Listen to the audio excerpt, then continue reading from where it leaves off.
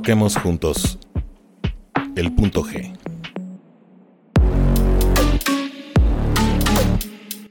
Estamos de regreso aquí en el punto G y hoy me acompaña Rodrigo Chino Solórzano. A él, pues seguramente lo conocen como especialista en los Jets de Nueva York y hoy nos acompaña aquí en el punto G. Chino, qué gusto me da tenerte finalmente acá en el punto G. Bienvenido. Gracias, Orson. Siempre un placer platicar contigo. Por ahí hemos obviamente coincidido en ediciones, en previas entre Bengals y Jets, sobre todo, y obviamente por ahí en temas de draft y demás. Y qué bueno que se da la oportunidad de nuevo de poder platicar contigo ya con la temporada de la NFL ahora sí a la vuelta de la esquina, ¿no? Así es, y hoy estamos, bueno, obviamente con una conversación parecida, pero un poco diferente porque nos queremos enfocar en los Jets, siendo la AFC, creo, esta conferencia que sabemos es la más competitiva de la liga en este momento, pues parece que en la NFC no hay tantas cartas de dónde sacar una baraja completa. Pensaríamos que tal vez los Jets serían este comodín que se está acercando peligrosamente y que hizo todos los movimientos correctos para ser no solamente pues un contrincante, sino realmente un contendiente para pasar tal vez de los equipos que estaban luchando por entrar a postemporada, ahora por unos de los que van a estar francamente en la pelea del primer lugar de la conferencia completa y no solo de su división, que además están, creo, en una de las dos divisiones más peleadas de toda la liga, ¿no? ¿Cómo estás diagnosticando a estos Jets a partir de todos los movimientos de pretemporada? Bueno, si vemos el diagnóstico no solo como aficionado, como analista, incluso más bien como lo vio el equipo, o sea, hablo de Robert Saleh, el head coach, y de Joe Douglas, el gerente general, es que el equipo estaba a un quarterback de poder aspirado a algo más en la temporada 2022. Ahora, me quiero poner los lentes verdes, Orson, pero también me los voy a quitar porque creo que podemos ver los dos lados de la moneda. El año pasado los Jets ganan 7 juegos, pierden 10, por ahí hubo un momento en que llegaron a estar 7-4, la posibilidad de playoffs era lo que más se veía cercano, que los Jets iban a finalmente poder romper esta racha de 12 años el año pasado sin entrar a los playoffs.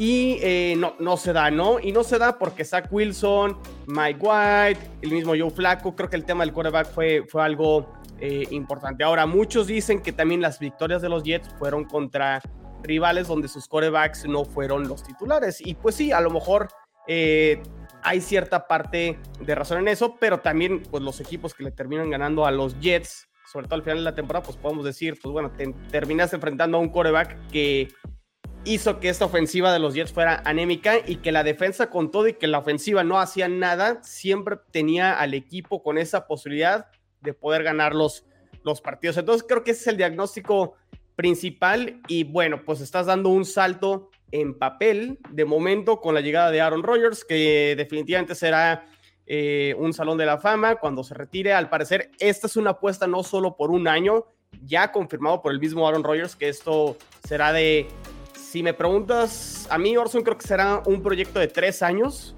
Creo que sí, mínimo serán 2 y lo veo como de máximo 3 años, donde creo que es la ventana para los Jets para poder ganar el Super Bowl, porque hay que decirlo, o sea, la llegada de Aaron Rodgers no solo para poder romper esta racha de playoffs, ganar 1 o 2 juegos en postemporada, que a lo mejor podríamos hablar de que lograr eso este año sería bueno, pero creo que la ventana con Aaron Rodgers eventualmente es ganar todo. Y ganar todo me refiero a poder ganar el Super Bowl. Y sí, definitivamente los Jets son más. Y creo que no solo serán como un adversario más, sino creo que sí está dentro de esta lista, dentro de la conferencia americana, que van a hacer ruido. Y como le dijo Robert Saleh la semana pasada, los rivales ya en su calendario, si van contra los Jets, no van a marcar una W en su lista. Verán un rival difícil y complicado. Y donde creo que por ahí intercambiamos mensajes, Orson, creo que se habla mucho de la llegada de Aaron Rodgers. Atención a la defensa, me parece que la defensa con todo y que fue top 5 el año pasado, me puede dar todavía, creo que un brinco a ser todavía aún mejor de lo que mostró ser el año pasado. Chino Solórzano aquí en el punto G. Y bueno, yo creo que tocaste un punto medular, ¿no? Jets tiene que ser más que la llegada de Aaron Rodgers para poder trascender. Una defensa, creo, repleta de talento, lo hemos hablado en otras ocasiones, en otros espacios, con Sauce Gardner, con CJ Mosley, con Carl Lawson, que estará, yo creo, ahora por primera vez en una temporada completa desde que llegó al equipo, DJ Reed, Quinnen Williams, y bueno, el juego en conjunto, obviamente, siendo Sala de vocación defensiva 100%, creo que obliga a estos Jets a hacer muchísimo más que la llegada de un Aaron Rodgers, que también podría perfilarse precisamente como el tutor de este Zach Wilson, que se queda en el equipo, que indudablemente tiene un talento que por lo menos lo colocó en la liga como una selección de primera ronda, y además va a estar rodeado de muchísimo talento, no solamente el que llegó, ¿no? Es decir, tienes a Dalvin Cook para más o menos darle un poco de respiro a Breece Hall y regresar de su lesión. Tienes a Garrett Wilson, la llegada de Allen Lazard. Tal vez CJ Uzomah decida tener otra vez otra temporada como aquella que lo proyectó en una llegada al equipo. Y tal vez, ¿no? Estos Jets tengan muchísimo talento que signifique tela de dónde cortar y que vaya más allá de un Aaron Rodgers, que obviamente se llevó las marquesinas de la pretemporada en cuestión de temas de agencia libre. Sí, creo que das con un punto importante, Orson, porque es que Aaron Rodgers vamos a ver en 2023, ¿no?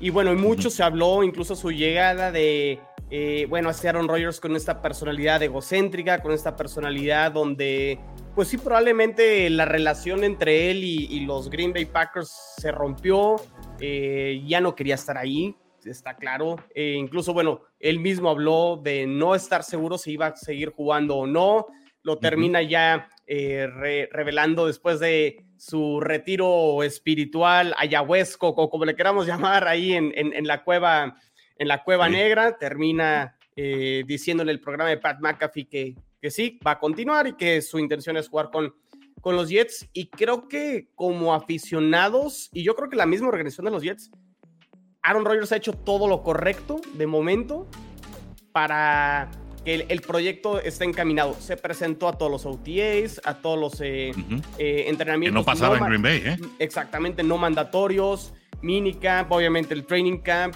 Se han tenido la oportunidad de ver Hard Knocks, incluso todos los detalles, ¿no? Hablando con sus receptores.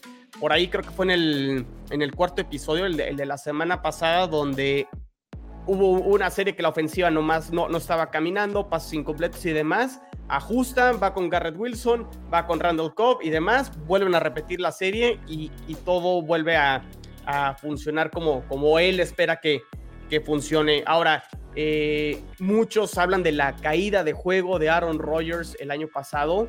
Es cierto. Ahora, esos números de Aaron Rodgers con este equipo de Jets me parece que es suficiente como para poderlos de todas maneras encaminar a algo bueno. No necesitamos el Aaron Rodgers MVP desde mi punto de vista para poder competir en la conferencia americana, pero también muchos no hablan de la lesión que tuvo en el pulgar y que jugó prácticamente lesionado toda la temporada 2022. Se reúne con Nathaniel Hackett, que sí, ya sabemos, fue un proyecto fallido con los Broncos de Denver.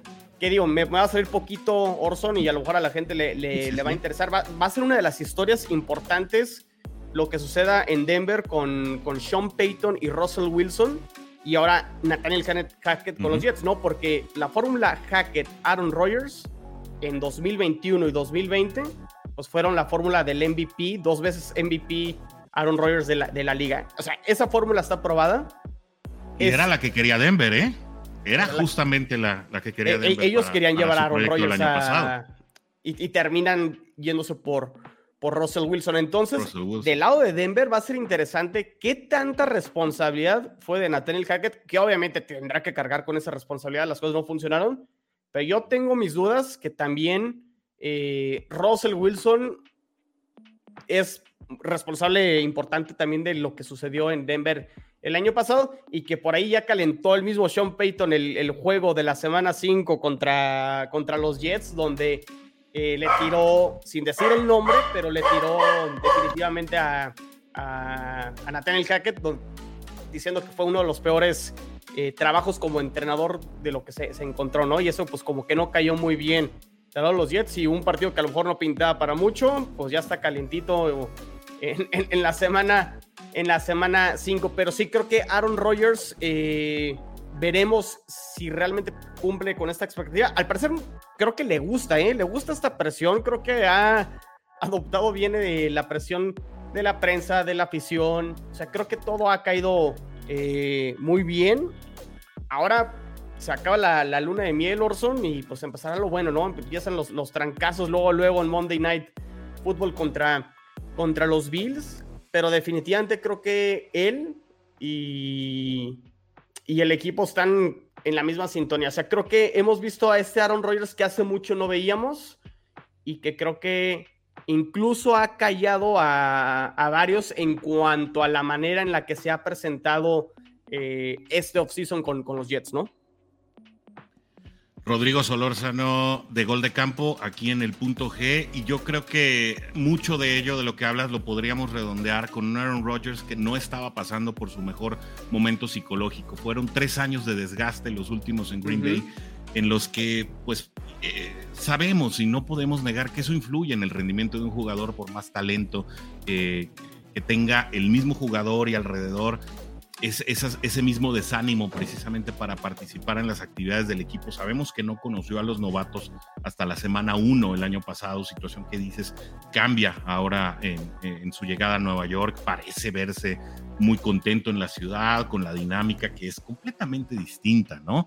Sin embargo, bueno, insisto, estos Jets tienen que ser más que Aaron Rodgers, y creo que también parte del análisis no solamente es el talento que va a estar alrededor de él, no es solamente esta figura nuclear, precisamente Aaron Rodgers como capitán del equipo y como principal pivote, ¿no? Para que las cosas comiencen a funcionar, o como tutor de jugadores más jóvenes. Yo creo que también es la misma dinámica de una división que va a ser muy competida este año, ¿no? Yo creo que los Jets pues van a ser un caballo no tan negro, ¿no? Es decir, sí, no va a ser una sorpresa ver a Jets peleando por el primer lugar de la división con Buffalo.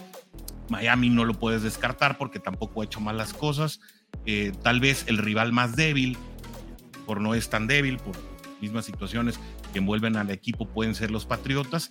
Entonces, esta división va a tener una dinámica distinta, ¿no? Creo que no va a haber un momento de descanso, un reposo para ninguno de estos equipos.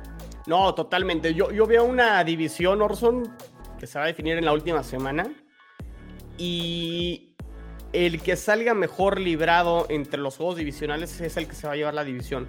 O sea, sí veo una situación donde 2 tengan el mismo récord y el que quede campeón divisional solo sea un juego de ventaja sobre el segundo lugar. Y creo que por eso incluso este primer juego de la semana 1, Jets-Bills, o sea, ya tiene implicaciones para términos de desempate más adelante y demás. Yo sé que en cuanto a las formas, en cuanto a los ajustes y demás, pues hay mucha temporada de donde podemos hablar y decir los cambios, lesiones, posibles trades, posibles llegadas de más jugadores a los Jets antes del cierre de trades en octubre, que por ahí creo que los Jets serán uno de esos equipos que harán alguna adquisición durante la temporada. Atención ahí, los más les aviento, Mike Evans o creo que Davante Adams van a ser de esos 2 nombres que van a estar sonando mucho.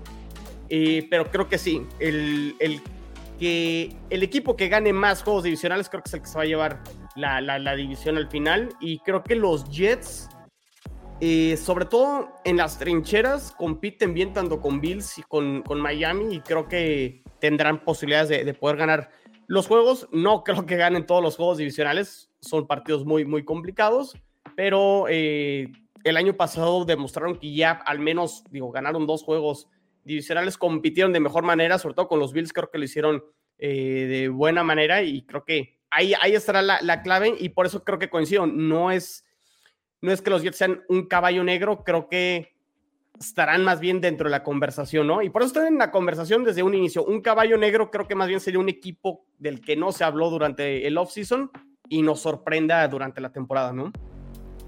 Chino, Solórzano de Gol de Campo, esta línea ofensiva puede mantener en la pelea a los Jets.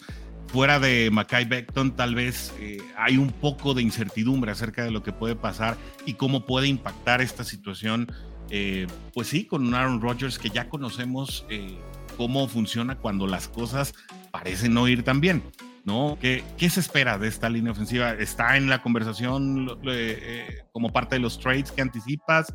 ¿Se la van a jugar con el talento disponible? ¿Qué tanto puede aguantar esta línea?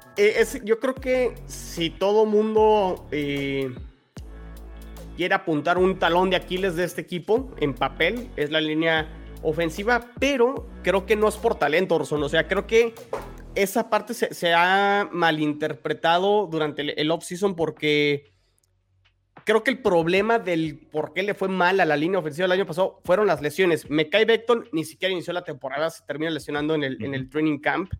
Dwayne Brown por ahí se perdió varios partidos, que es el tackle izquierdo. Elijah Vera Tucker, que lo metieron de todo el año pasado, guardia izquierdo, guardia derecho, incluso hasta jugó de tackle. Se termina lesionando en ese partido contra Denver, si mal no recuerdo, semana 6, semana 7, que también fue el mismo partido donde se lesiona Breece Hall. Tú estás hablando de lesiones de linieros talentosos, linieros que sí funcionan. El caso de Mekhi Becton es interesante porque creo que ha sido una montaña rusa su carrera, ¿no? Debuta en el 2020, me parece que es el mejor jugador de los Jets en 2020, que es la temporada 2-14, Orson, la desastrosa campaña con Adam Gase. Me parece que Mekhi Becton, el novato, fue el mejor jugador de los Jets. ¿Qué sucede en el 2021? Se lesiona en la semana 1 contra las Panteras de Carolina, una lesión que no fue su culpa, le caen encima, se pierde toda la temporada. Cuando todo pintaba que iba a regresar el año pasado, se lesiona de nuevo en el training camp. Y sí, podríamos cuestionar que el pick no ha funcionado porque al final de cuentas, un jugador que no está disponible, pues no te sirve por más talento que pueda tener. Ahora, el mismo Mekhi Becton creo que entendió que está en su cuarto año, que tiene que demostrar que todavía no tiene un lugar establecido durante la liga. Entiende que el talento está ahí y que hizo todo lo posible para volverse a ganar un lugar. Este año se acaba de ganar la titularidad para ser el tackle derecho y se puso en forma, bajó mucho de peso, que también fue una cuestión ahí de la cual se habló mucho de él el año pasado, y está listo, ¿no? Regresa Elijah Vera Tucker también de la lesión que tuvo en el brazo el año pasado. Regresa Dwayne Brown, que ya practicó. O sea, la línea ofensiva está, los 5 titulares en el mejor momento, que es en el inicio de la temporada. Laken Tomlinson, que fue Pro Bowler con San Francisco en el 2021, llegó con los Jets el año pasado, y bueno, Connor McGovern, que es un centro, no el mejor de la liga, pero es un centro cumplidor. Entonces aquí más bien es que esta línea juegue durante la temporada, ¿no? Creo que esa es la clave para esta línea ofensiva, y sí, coincido, o sea, una línea ofensiva donde tengas lesiones y con un quarterback que por más que sea Aaron Rodgers, pues sí, también la edad está ahí, hay que decirlo, ya no es un jovencito y la movilidad pues no va a ser igual que la de un quarterback joven, ¿no? Y creo que ahí es donde sí pudieran flaquear los Jets. Pero las buenas noticias de momento es que este equipo, en cuanto a la línea ofensiva, llega con sus 5 titulares sanos y pues esperamos que se mantengan sanos durante la temporada, ¿no? Luce bien la temporada, el porvenir para los New York Jets. Creo que la liga entera va a estar alrededor, con los ojos bien puestos delante de ellos. Rodrigo Chino Solórzano de Gol de Campo, pues platícanos dónde te podemos encontrar, qué tipo de contenido podemos recibir ahí y tal vez algo que tengas por ahí a futuro. Sí, gracias, Orson.